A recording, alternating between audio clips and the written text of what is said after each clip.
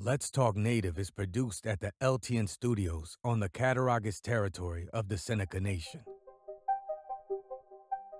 We break all the rules for Native media by peeling back the layers of assimilation and indoctrination. No prayers, no buffalo speeches, and no spirituality shows. While this podcast does not provide a path to spiritual enlightenment, we do take a tough look at history, oppression, and our survival. But the real goal here is to bring our people together by breaking down what separates us. So, welcome to Let's Talk Native with John Kane. Sago, and welcome to Let's Talk Native. I'm John Kane. I'm your host. You know, I got to ask the question, can we fire the lobbyists yet? I mean, it is literally a billion-dollar enterprise, or industry, I should say.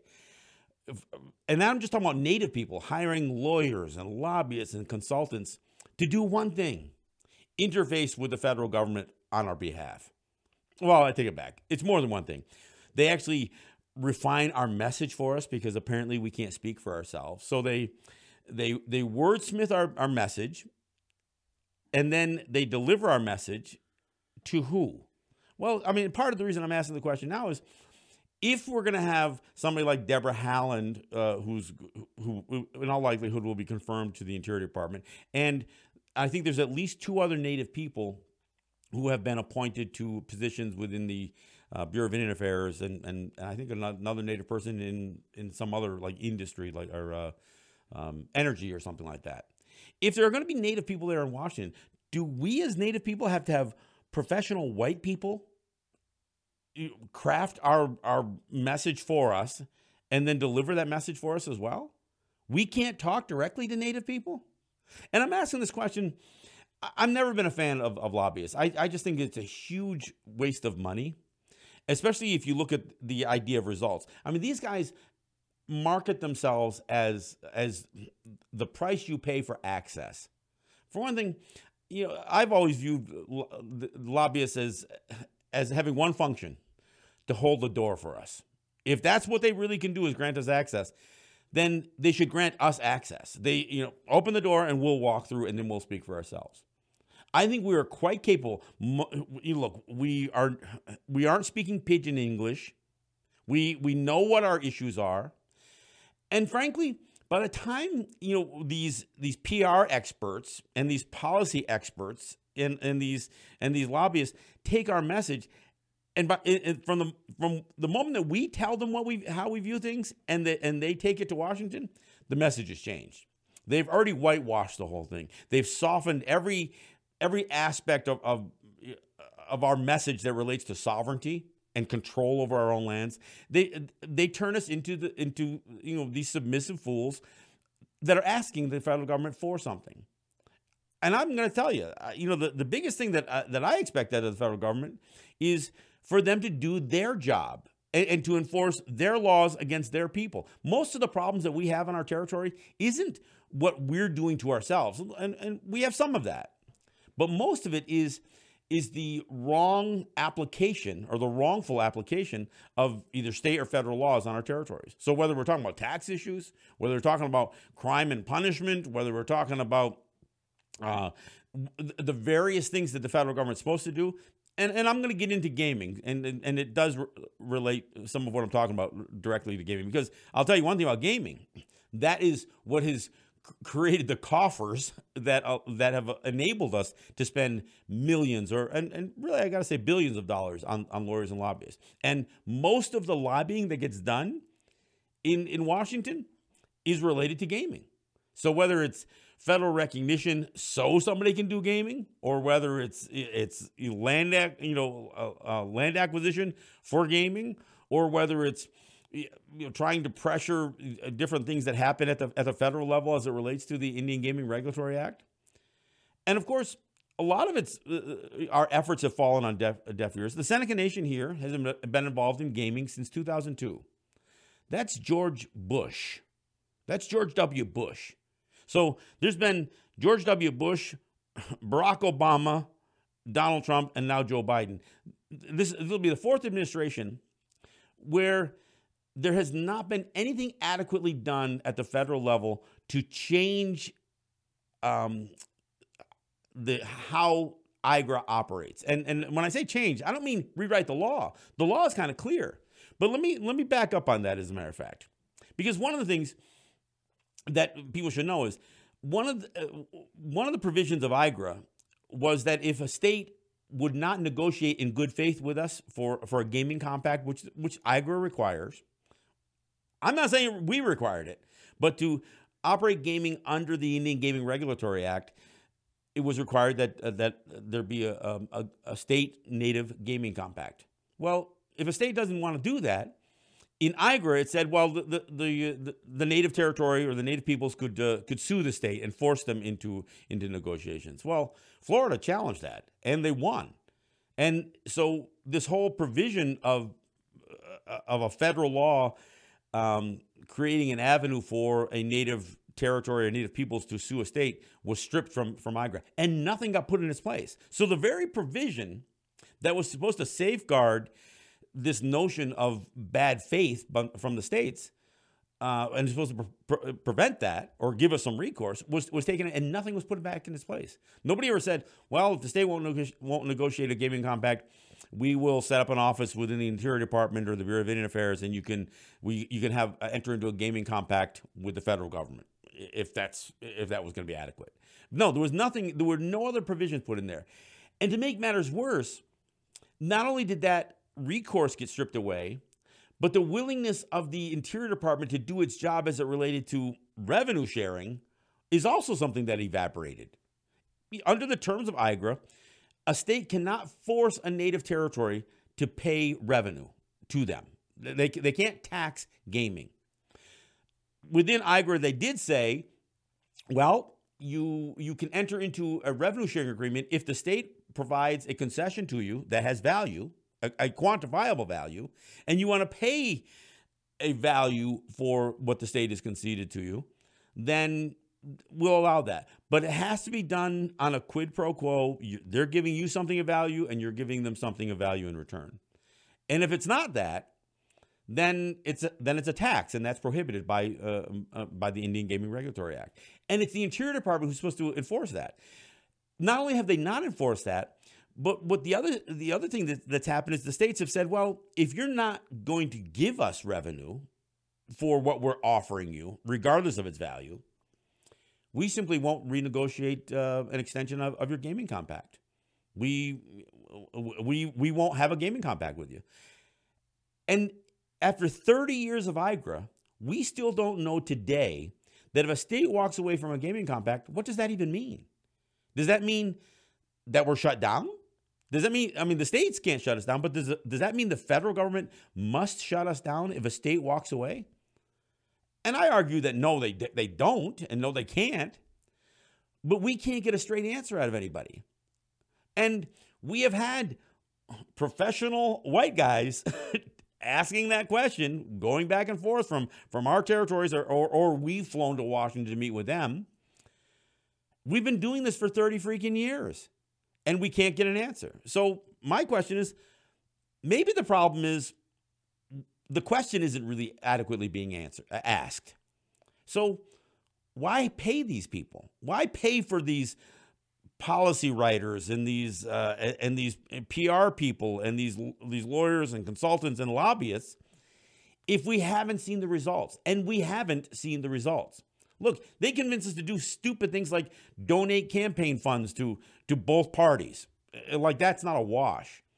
Hell, when the state of New York was trying to legalize gaming so they could compete directly against us, the lobbyists to the state convinced the Senecas to donate money for their for their vote, for the vote on a constitutional amendment. So when they held their vote for the constitutional amendment, the referendum, the Seneca Nation had donated, I don't know, it was $40,000 or $50,000 to help the state with that campaign to create gaming to compete against us.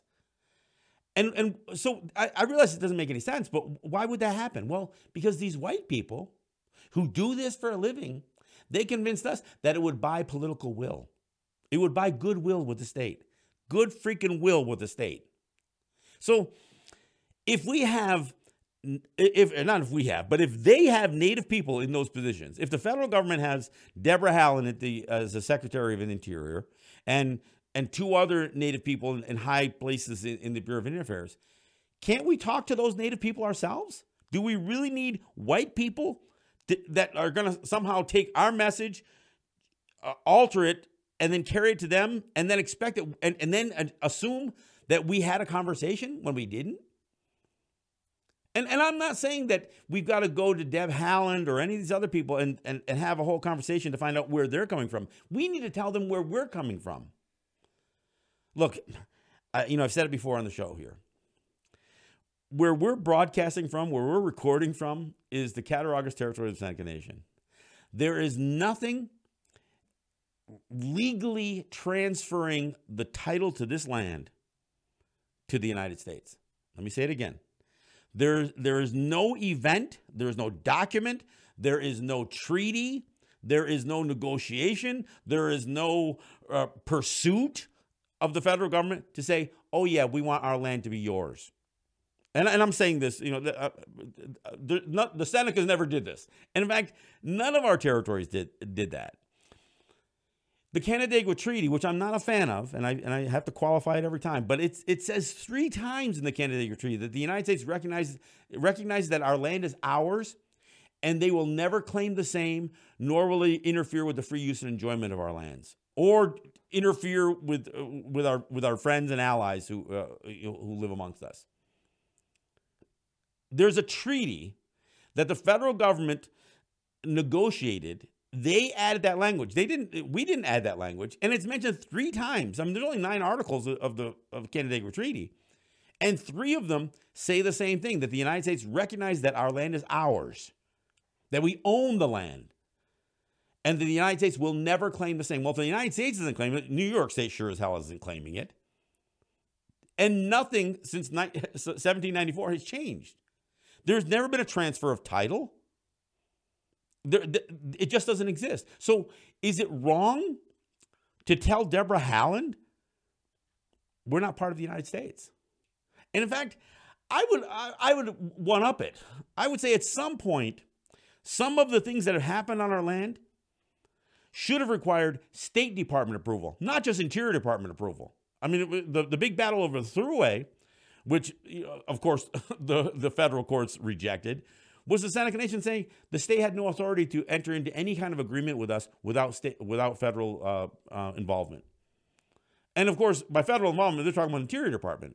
But I would argue if this land is not part of the United States and it's documented as such, then that requires State Department issues, not just Interior Department involvement. But see, we don't ever have that conversation. We don't have that conversation amongst ourselves, let alone with other Native people. So this is where we have a problem. We have a failure to communicate. Yeah, I know. I borrowed that line. Yeah, there's a failure to communicate here.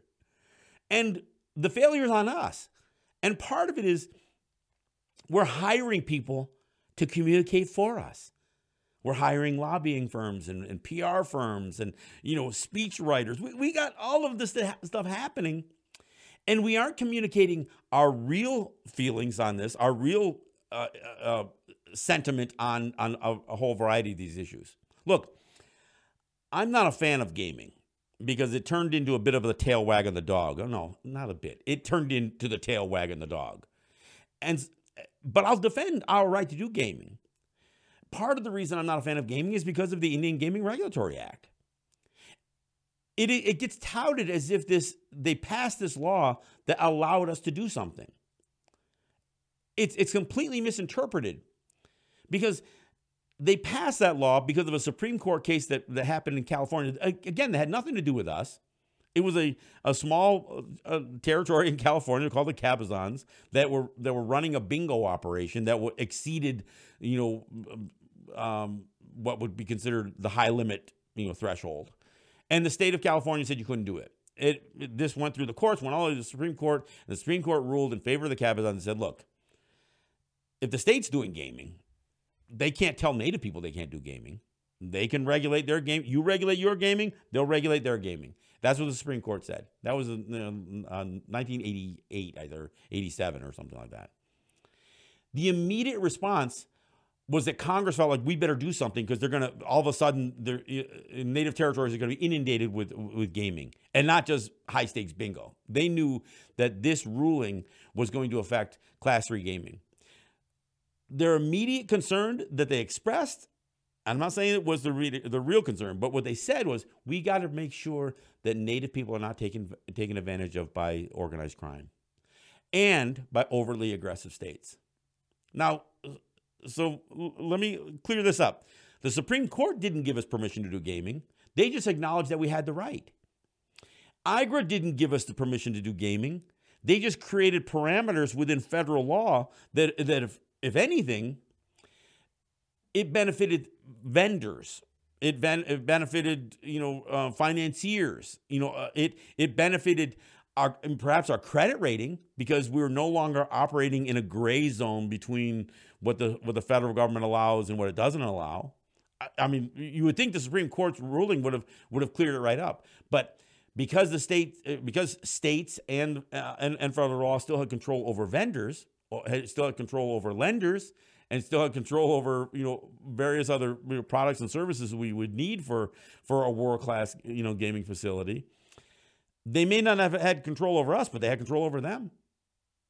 So part of the reason for Native people to jump headfirst into gaming under the Indian Gaming Regulatory Act had to do with the access, to the rest of the world. Really, it wasn't because we were in love with having to enter into a gaming compact with the state of New York or any other state. So it was problematic from the start. But we did it. And you know what? It was profitable.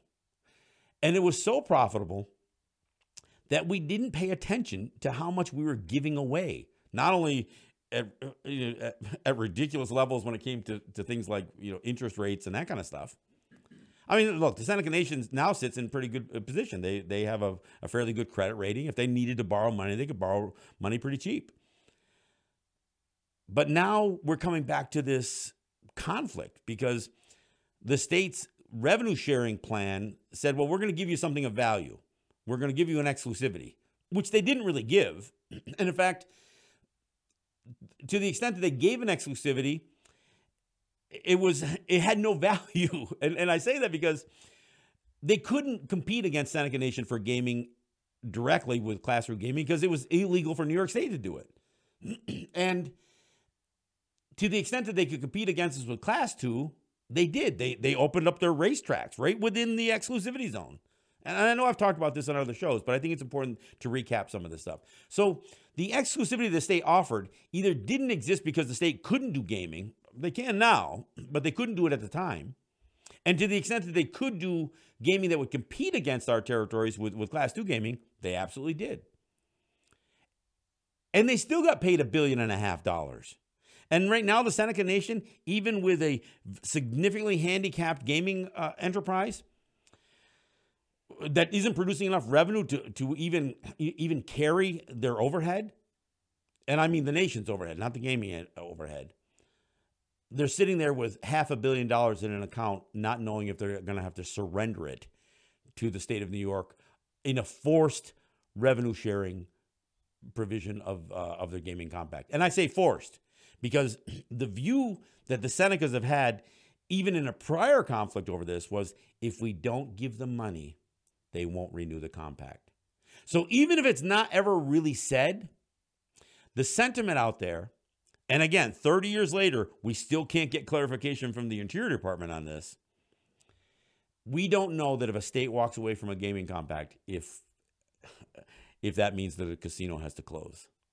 I mean, regardless of the hundreds of millions and millions of dollars of investment that have gone into it, regardless of the significance it plays in the local economy.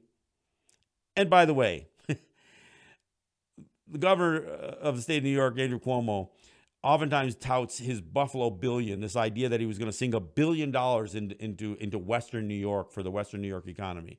Let's be clear.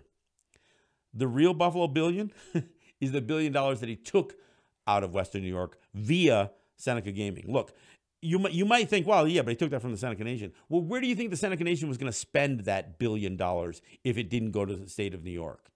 They would have sunk it right back in here. They took $1 billion out of the Western New York economy, and they did it through our casinos. I mean, it's insane, but that's the reality. All right, let me get back to what I was originally talking about, which is we need to be able to have this conversation with Deb Haaland, with the Bureau of Indian Affairs, and we need to have it directly. We need to have a direct conversation about how we view ourselves, because how the federal government views us, and maybe even how Deb Haaland views us, is anything but reality. But we make it a reality by conceding to this. And the idea that we don't have enough confidence, look, I've talked about our inferiority complex. I've talked about the role of systemic racism. But when you become the victim of this kind of oppression and this kind of racism for so long, you start to believe it. You start to believe that you're inferior, that they are the master race, that those are the people with all the money, and those are the people with all the power, and they are all the people with all the wisdom and all the words and all the laws. And we don't have enough confidence in ourselves to say, I need to communicate with you directly. You need to hear the words coming out of my mouth, not the words coming out of, out of some lobbying firm's mouth. And our issues with the federal government are not legal issues. They're political issues. So in order to advance our politics and our agenda, we need to have diplomacy, not litigation, not lobby. We don't need to lobby for new laws. Most of the existing laws, even the laws that are credited with having some benefit, Indian Child Welfare Act, Indian Gaming Regulatory Act, the Violence Against Women Act. Most of these have provisions that still manage to marginalize us. I mean, part of the reason we have such violence against our women from non-natives is because those charges are never prosecuted, because they're in areas that the police don't want to go. So even though we have in many of our territories courts and police departments or some sort of peacekeeping, marshals in the case here, the federal government's always ignored or refused to acknowledge that we have the right to protect our own territories, that we must rely on them to prosecute. We must rely on them to convict. We must rely on them to serve and protect us. That's not recognizing sovereignty. And this is where that whole word, the difference between what they call tribal sovereignty and what the rest of the world calls sovereignty seem to be miles apart. So we need to have some of these tough conversations, and we need to have them with the people, regardless of whether they're native or not. I'm just saying that if there's native people in those positions, we should at least give them enough benefit of a lot of doubt that they can understand the words coming out of our mouths, and that we don't have to frame it within the context of the systemic racism that goes along with lobbying and the like. We need to have more control over our messaging. I talk a lot about identity here. Our identity is meaningless if we aren't willing to talk about who we are and what we are. And I can't believe that we have become a people who think so poorly of ourselves that we don't think we can communicate directly. I mean, and I know, as we've seen, especially in the last decade or so, as activism has increased over things like the Dakota Access Pipeline, and even Black Lives Matter and some of these social justice issues, we're seeing people being empowered because their voices out of the grassroots community seem to be hitting the target much more accurately than any of the leadership. The leadership, not only do they feel ill-equipped to speak, but they are enlisting somebody else to speak for them. Look, there's no reason that we aren't more transparent with ourselves, with each other, in the community, from leadership down to the grassroots level. And there's no reason that the leadership or those who have been empowered to carry our voices don't actually carry our voices. I mean, part of the thing to say to these elected officials in Washington or Albany is that my people don't accept this. You don't have to say what you accept. You can say my people won't accept this. They won't accept being extorted for another $1 billion from New York State on this fraudulent concept of revenue sharing when the Interior Department is supposed to enforce the restrictions on that. And like I said, it's hard for me to get excited about a Biden administration because there were two terms of Obama Biden when the Seneca Nation was in the throes of a major conflict over revenue sharing, and the Interior Department was a no-show. Now, this is what I will say. My understanding is that Deb Haaland has gaming experience. One of the only jobs or work that she did on behalf of Native people had to do with one of their gaming corporations. And by the accounts that I read, she was successful at it. New Mexico is one of those states that has been extorting revenue sharing out of native gaming operations. So she should know the subject matter. Now, I don't know if she's on the state side of this, which would be really troubling, but we should know that. But we should tell her what our position is and what our expectation is of the Interior Department as it relates to enforcing laws against the states. The very states that they claimed IGRA was concerned about, the aggressive states, the ones who were going to try to take us to the cleaners on our own gaming. Look, the Seneca Nation needs that $500 million more than the state does. I'll say it again. $500 million to the state, they go through that in a couple of days just in Medicare. So that $500 million is huge when it comes to operating the Seneca Nation. And to be clear, there's an absurdity, a whole other issue here associated with the difference between our view and the federal government's view. We don't tax here. We don't charge a tax, and we don't pay income tax to the Seneca Nation and we are constantly fighting, not so much New York State, but we're certainly fighting the federal government. The federal government has another law they want to, that they keep trying to dangle out in front of us. The General Tribal Welfare Exclusion Act. I heard Biden bring this up the other day. Like this was some real gift to us. And this is them saying, well, we're going to allow certain benefits you get from your nation not to be considered taxable. How about none of the stuff we get and we do on our territory should be taxable? Again, remember what I said about our land?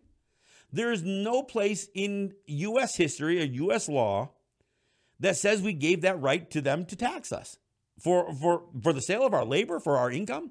How crazy is it that if you sit on Seneca Council, so you're a member of the community, you're a citizen by some definitions of the Seneca Nation, you live on Seneca Nation, you work for your nation and the service of your people, and yet the federal government is entitled to 25 to 30% of your income? We need to have this conversation. And trust me, we haven't had a lobbyist or a lawyer carry that message to Washington or Albany or anyplace else. Look, if there was ever a time to fire lobbyists, it should be now. If for no other reason, and there are many of them, it's because those are Native people. We should be able to talk to them directly. We don't need white people to translate for us. So this is something we need to consider. And as skeptical and cynical as I may be about these Native people who reach these levels of achievement within the federal government system, I think we can at least talk to them. I just don't want to ask them for something. I just need to tell them something. That's my message for the program. Hey, this is our new 30-minute format. We're on Monday, Wednesday, and Friday that we release new audio. So look for us then. Subscribe to our podcast, and you don't need to come to us. We'll come to you. Look forward to having more of these conversations. Thanks for listening. This is John Kane. This is Let's Talk Native. Yahweh.